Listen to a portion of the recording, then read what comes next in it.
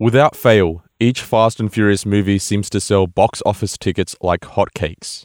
What is it about the films that has captured the world's imagination? And behind all the crazy stunts and fast-paced action, what idea is it perpetuating about masculinity? Welcome to Signs of the Times Radio.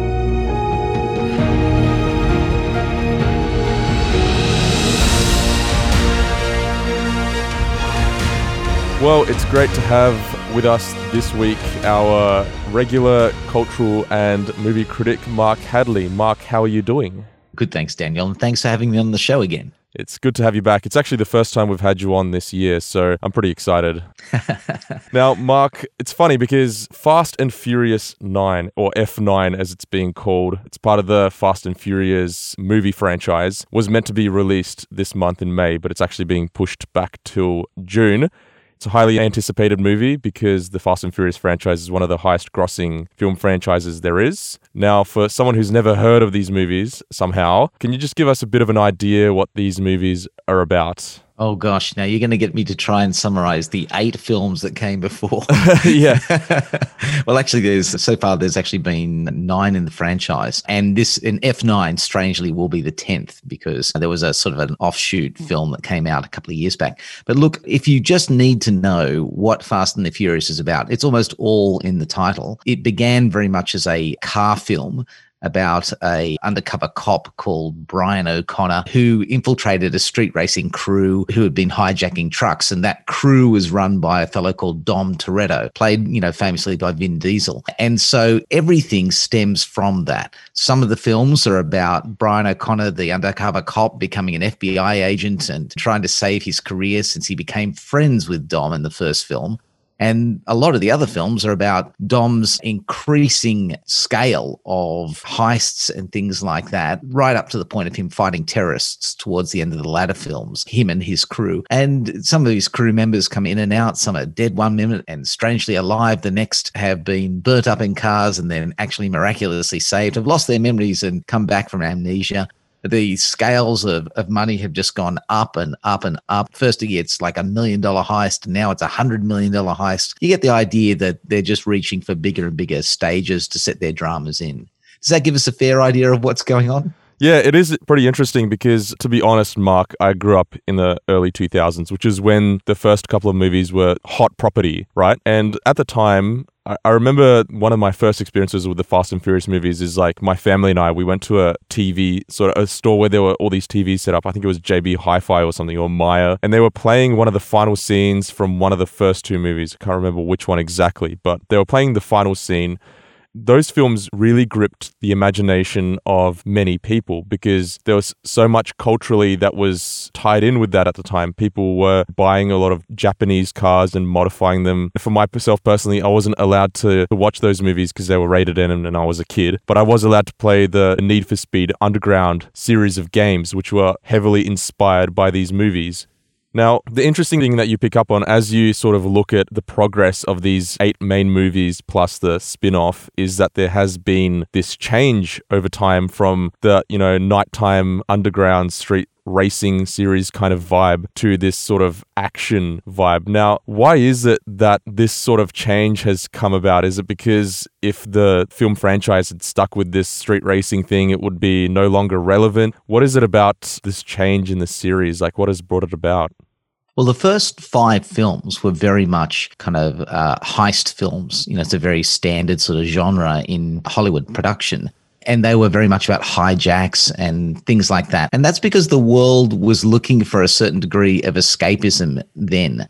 But once you get to Fast and the Furious 6, or Fast and Furious 6, we start to take on terrorists in the same way that the world started to take on terrorists, that terrorism became a bit of a go-to for the enemies. It's an interesting thing when you watch film long enough, you realize that we switch enemies in a film according to what's going on in the world itself.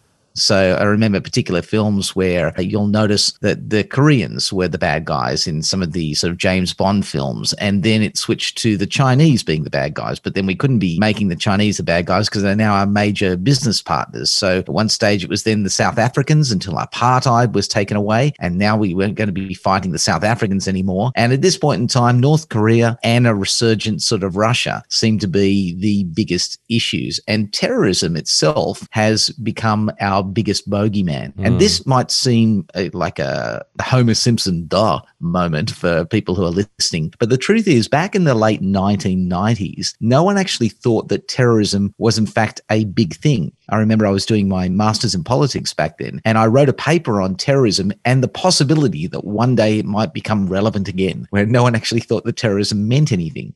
Skip forward about 10, 15 years, and terrorism now is everything. And so it's everything to the Fast and Furious franchise. So basically, they've been taking on everything from violent terrorist cell groups through to Middle Eastern or / African terrorist groups to cyber terrorists. And that in some respects explains why we've changed our focus in terms of what's called the Fast saga, the Fast and Furious franchise. It's really interesting what you're saying, Mark, because, I've had the chance to be involved in film production myself. I've directed some short films and was actually recently the producer for a feature film.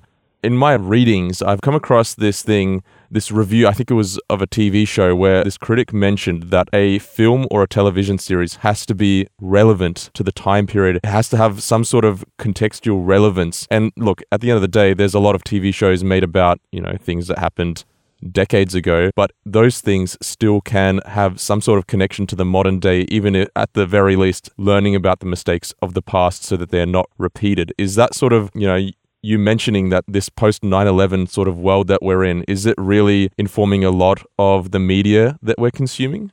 Absolutely. Look, one of the standard film types or archetypes for a script is called the life lesson film. And it's, as you say, the life lesson film can't really tell you about life unless it has a touchstone in life itself. And so in some respects, even though these just look like car films, the Fast and Furious films, the truth is that they're dealing with issues which we are supposed to take away a lesson from. So a lot of the lessons that come from the Fast and Furious franchise are very much focused around family, for example. Family is the most important thing. Family is worth sacrificing for. A man will sacrifice for his family. And these are the sort of life lessons that we would nod our heads to as we watch these films. Yes, of course, what Dom's doing there for the sake of his sister or for the sake of his own son, is perfectly understandable. But unless you set them in a context from which we can absorb that life lesson, unless there's some sort of linkage to the world around us, the lesson itself loses some sort of import, and it becomes maybe what our parents used to think or what our grandparents or great-grandparents used to think, depending on how far the film goes back. So if you connect with the present day, it strengthens the message in a life lesson film. And in some respects, that's what these Furious franchise films are, life lesson films. They have very important things to say about the great issues that we face in life today. And I guess that's why they have more of a appeal towards a broader audience rather than just blokes who love mucking around with their cars and modifying them. And then, there's a movie out about that sort of topic. Let's go check that out. Hey.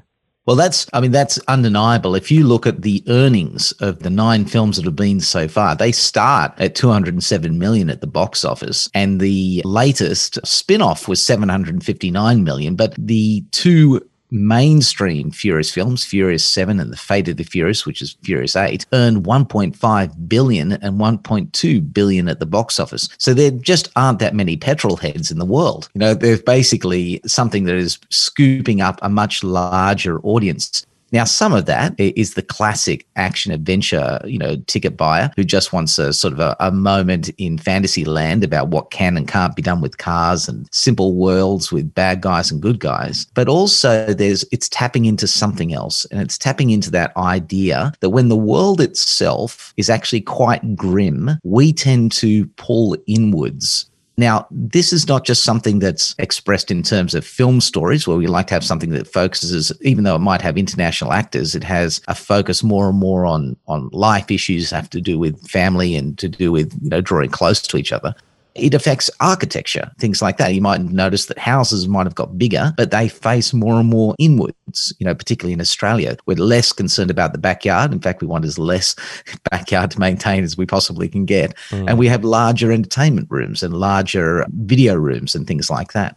We are in a world now that has been somewhat daunted by what's happening on the international stage. And so we face inwards. And that's why films that point up family actually have an additional advantage at the box office, or that point up individual concerns. They have that additional advantage. And Fast and Furious sort of fits in that slot. So to some degree, that's why, even though the critics say less and less about these films, they tend to earn more and more at the box office. And you should never disregard that, because the ultimate vote on a film is whether or not you and I are going to go buy a ticket. Yeah, and it's really interesting because I think the latter films of the Fast and Furious franchise seem to be tapping into this family thing a lot more. And then, just referencing some Rotten Tomato reviews, actually the lowest reviewed movies, according to Rotten Tomatoes, in the series are the first 4. So the first 4 all rank below 38% on Rotten Tomatoes. And then the following ones, where they really emphasize this sort of family element, all have, 70s and 80s. The series actually, according to Rotten Tomatoes, if you were to go off of Rotten Tomato reviews, peaked with Furious 7, which really sort of drove this point home. Obviously, it was also the last film that Paul Walker was in, as far as that he filmed live scenes for. Archival footage was featured in latter movies, but that was sort of an emotional point for many people who saw this family element of the movies really come out. And I think that's a fair point to make, that you had this sort of confluence in Furious 7. You had this confluence of Dom's family and Brian, who's become part of that family, and an outsider assassin. Jason Statham plays this fellow called Decker, who's attacking the family. In fact, strangely, there's even a family link on the bad guy's side. Jason Statham plays Decker, the older brother of Owen Shaw, who was a villain in a previous film. So it's like family attacking family. But in the end, everything that our hero Vin Diesel's Dom character does is very much organized around whether or not it's good for the family. And what he will do will be all about family. But interestingly, there's a parallel running alongside of that, which I guess is a bit contradictory. And it's how we see masculinity in these films too. Now, just in case somebody's worrying that this has become fairly highbrow, let me make it plain to you that on the one side, we've got an increasing idea of how valuable family is. And on the other hand, we've got an increasingly disconnected way about how responsibly men behave towards their family. It's a contradiction that can only be kept alive in the cinemas, because if it came out into the real world, families would destruct all over the place. Yeah, absolutely. And it's really interesting you say that, because, as I was ironically driving home last night and I was thinking about your article, it kind of brought me back to this point many years ago where, a bunch of my friends and I were hanging around, and I hadn't actually watched any of the Fast and Furious movies up until that point. And I remember one of my mates saying, "Are you really a man?" because I hadn't watched these movies. Interesting point there, because you do touch on quite a bit in your article, the idea of men, of cars. Let's just touch on that one in particular about cars. Now, there was, a time I feel like that cars were quite popular as far as modifying one's car and whatever, but that seems to be changing. I mean, that's obviously still a big culture, but it seems to be somewhat changing in the 21st century now a little bit. Would you say that that's a correct statement? It is indeed. Look, this is the interesting thing. This is why it's so easy to start seeing a separation between what's happening in the Fast and Furious films and what's happening in the real world. Because in the real world, cars are becoming less and less significant. Now, you might think in Australia, where we have 2.5 cars for every household, that cars couldn't be even more significant. But in the rest of the world, the number of vehicles per person is dropping. In fact, in Britain, the number of people getting licenses aged under 30 has been dropping steadily since the 1990s. Now, there's this increasing change in what actually cars represent. They used to be a benchmark in terms of responsibility and a rite of passage, getting your license and becoming older and becoming a man, as your mate said. But in fact, now it's less and less so. Cars have become less a necessary thing. We live in, the majority of the world's population lives in cities now. So governments are putting more money into suburban and public transport, and the lifestyle itself is turning away from clogged highways and longer commutes towards working at home and shorter time spent in vehicles. In fact, one particular person I quote in the article, an automotive analyst called Catherine Davidson, says that the car has to some degree been killed off by the smartphone. So on the one hand, we used to have, in the 1950s, it was all about going to the drive-in, for teenagers to meet up. And in the 1980s, it was all about the mall. You drive down and you'd be part of the mall culture. But now it's all about to connect. It's all about Facebook and texting and Twitter and instant messaging. It's the social media that are providing the degree of connection which cars used to provide. And so there's less need in our culture for cars, but they're still very, very significant as far as the films are concerned. So the question is, what is it that cars are providing if they're not providing our necessary means of transportation and connection? Yeah. There's multiple points that you just touched on that are so interesting. Well, first of all, Mark, you and I both live in Sydney, and something as simple as taking your car and driving it into the city is actually either going to take you a whole bunch of time, depending on where you live, and it's going to cost you a whole bunch of money, depending on if you take a tollway or not. Now, that's the faster way, but it's the more expensive way. So a lot of people, and myself included, would rather probably catch public transport in just because, you can take your car in and it's an experience in itself. But then what's also more economical? Well, it's better to catch public transport in that sense. And also the comment that you make from Catherine, also one quote that you included was that cars are not as relevant as a status symbol and getting a license is no longer a rite of passage. Now that's very interesting because, I don't know, Mark, I feel like owning a flashy car used to be seen or is not being seen as such a coveted thing anymore because it's almost judged. Well, I blame your generation for that, Daniel. Basically because your generation is far more aware of the environmental imprint of particular commodities. So they know that the steel and the glass and the rubber and the plastics and the paints that go into making a car have a huge environmental footprint. And actually note in the article that the National Geographic says that 1/3 of all US air pollution comes out of a tailpipe. So your generation has made us all hyper aware of the impact on the environment. And so the car has lost its shine, so to speak, as a consumer product for measuring your status.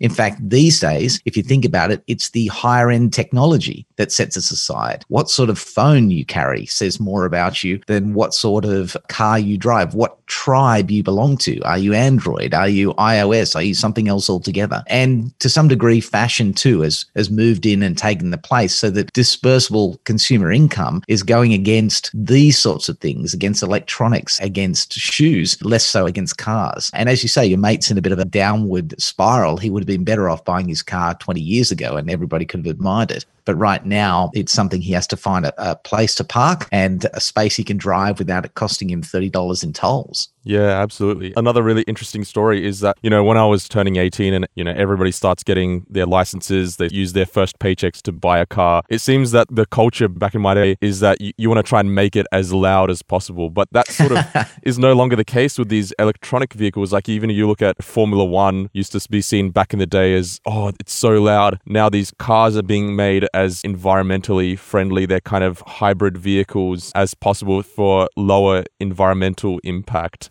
And, hybrid cars generally, because they're not fully reliant on a piston engine, don't make the same sound as a car back in the early 2000s with a 3-inch exhaust on it would. Which explains why, to some degree, when Volkswagen came out and confessed that they'd been faking their environmental tests for their vehicles, it became such a huge matter for society in general, and their sales plummeted directly because of that. And that's basically because we have a close association now with the environment and preserving the environment than we do with, say, the personal freedom associated with a vehicle. That said, you've got to ask yourself, and I guess we all do at this point, why do the Fast and Furious films still succeed if we all have a downer on the vehicle? And that's an interesting question in itself. Absolutely. And it's really interesting because you pick up on some of the tropes of the Fast and Furious franchise, which includes dangerous driving. I think there's been a cultural shift as far as discouraging that. Like we were discussing before we went on air, Mark, that I used to live in Adelaide. Now, in Adelaide, there used to be this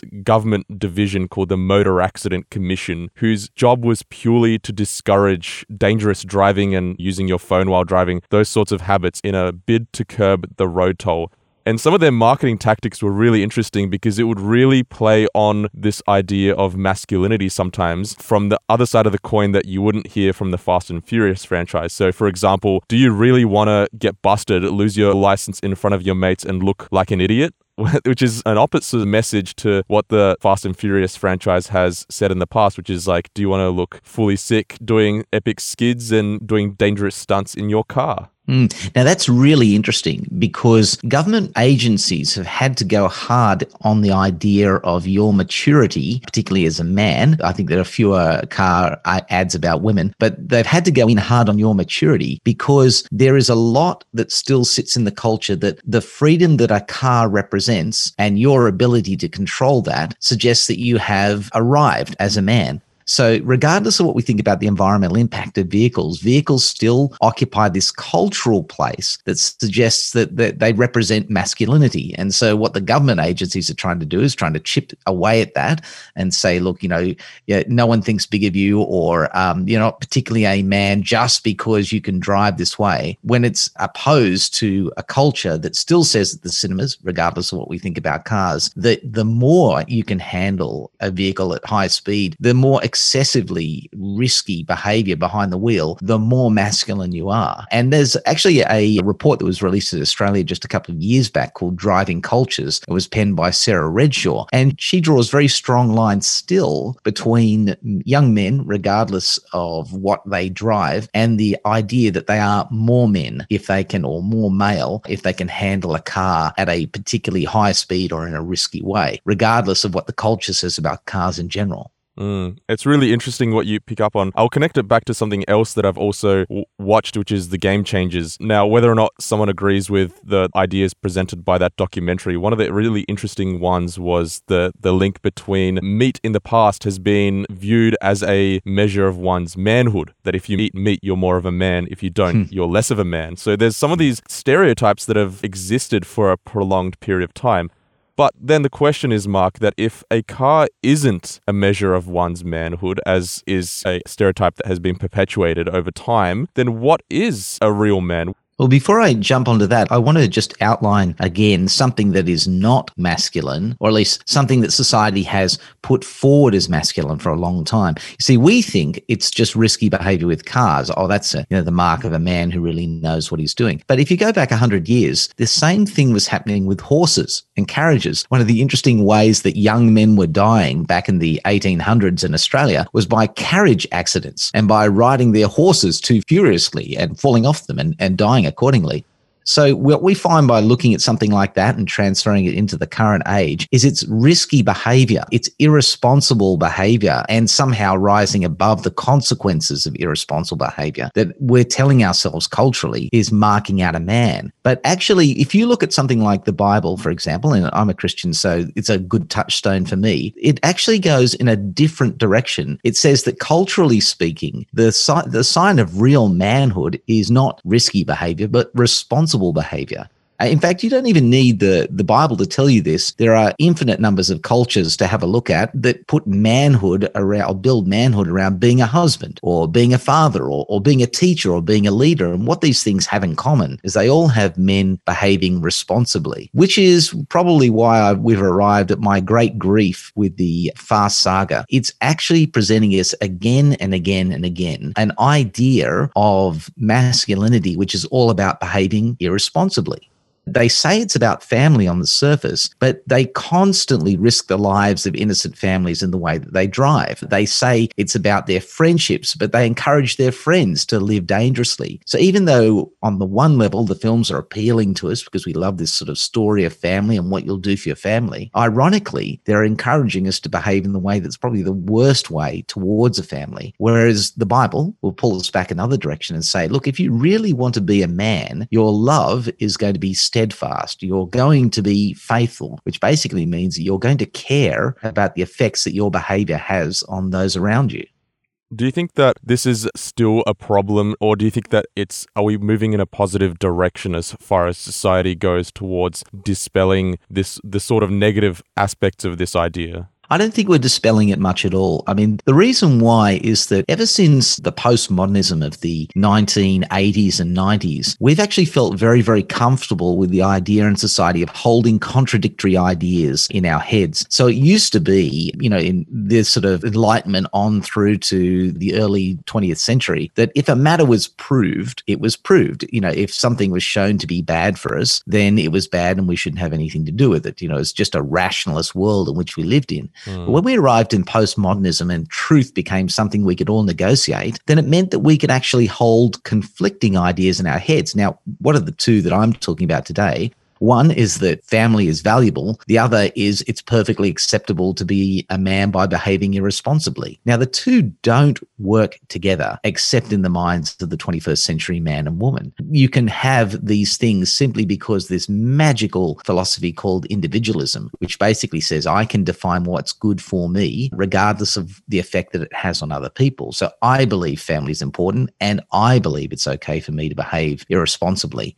No, I don't really see these actually going anywhere anytime soon. It's interesting because some of the things you just mentioned there, they almost seem to be tied in with one's maturity. Now, like if you're below 25, your insurance company is going to slug you much more because you're much more likely to undertake risk-taking behavior. Do you think that it's just a normal part of growing up to go through this stage where, when you're 18 and between 18 and 25, you're more likely to do a few crazy things and then later on you mellow out a bit? Or is it something that's important to see that sort of change come about?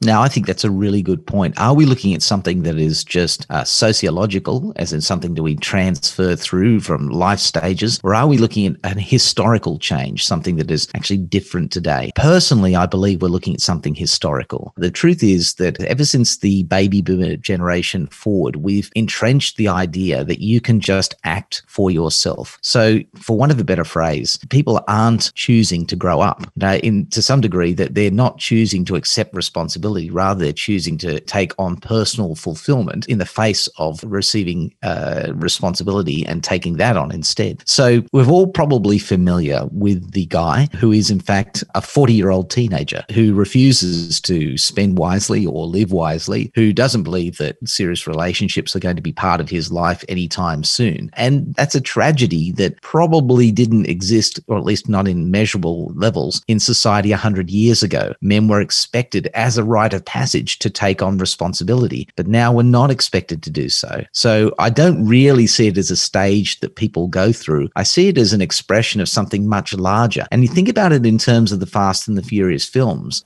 Dom is well and truly, the hero of the franchise is well and truly in his 40s now. There's no doubt about that. But he doesn't behave in any way in a responsible manner. At least on paper he does towards his family. But every time he steps behind that wheel, well, that's a different matter.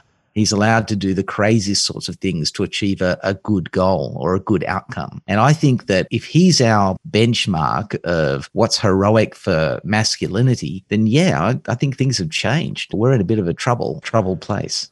Now, Mark, it's really interesting because, F9 is coming out in June in Australia. And then beyond that, there's 2 more movies planned. They're saying that they're going to finish off at Fast and Furious 11, which is pretty interesting because that's an odd number. Now, there's more spin-offs and stuff being planned as well, like a Hobbs and Shaw sequel. I think I read that there's talk of a sequel there. But is a franchise to the end sort of planned because of this reason that it's running out of steam on this idea?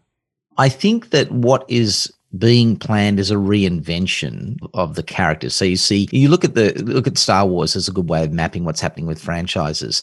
Story arcs come to an end, but then the spin-offs themselves take on life and they become the next stage, so to speak, of a broader product. And so industry-wise, people are looking for the never-ending franchise. Now, I know that the actors have spoken to the media and said that they see themselves involved in no more than 3 more films, beginning with F9. But where the producers will take that is another thing entirely. It's very, very hard to turn off the faucet when it's been delivering so much money. And I think that to some degree, the industry will keep going in this direction, or they look out for it. I think they'll try and turn the corner a little and spin off in a new direction, but the same sort of thrills and spills behind a wheel. Well, it will be very interesting to see what sort of happens with the franchise in the future, what sort of direction it takes, and, some very interesting points that you unpack in your article, which people should totally check out on signsofthetimes.org.au, about the connection between culture and the Fast and Furious movies. So very interesting, and I hope that our listeners will check that out. But in the meantime, thanks, Mark, so much for joining us today. This has been a very eye-opening and interesting discussion. I really appreciate your time with us. Always happy to, and drive safely. Today's episode was based on an article appearing in this month's Signs of the Times magazine. A subscription is just $26 for 11 issues a year. To find out more, visit signsofthetimes.org.au in Australia or signsofthetimes.org.nz in New Zealand.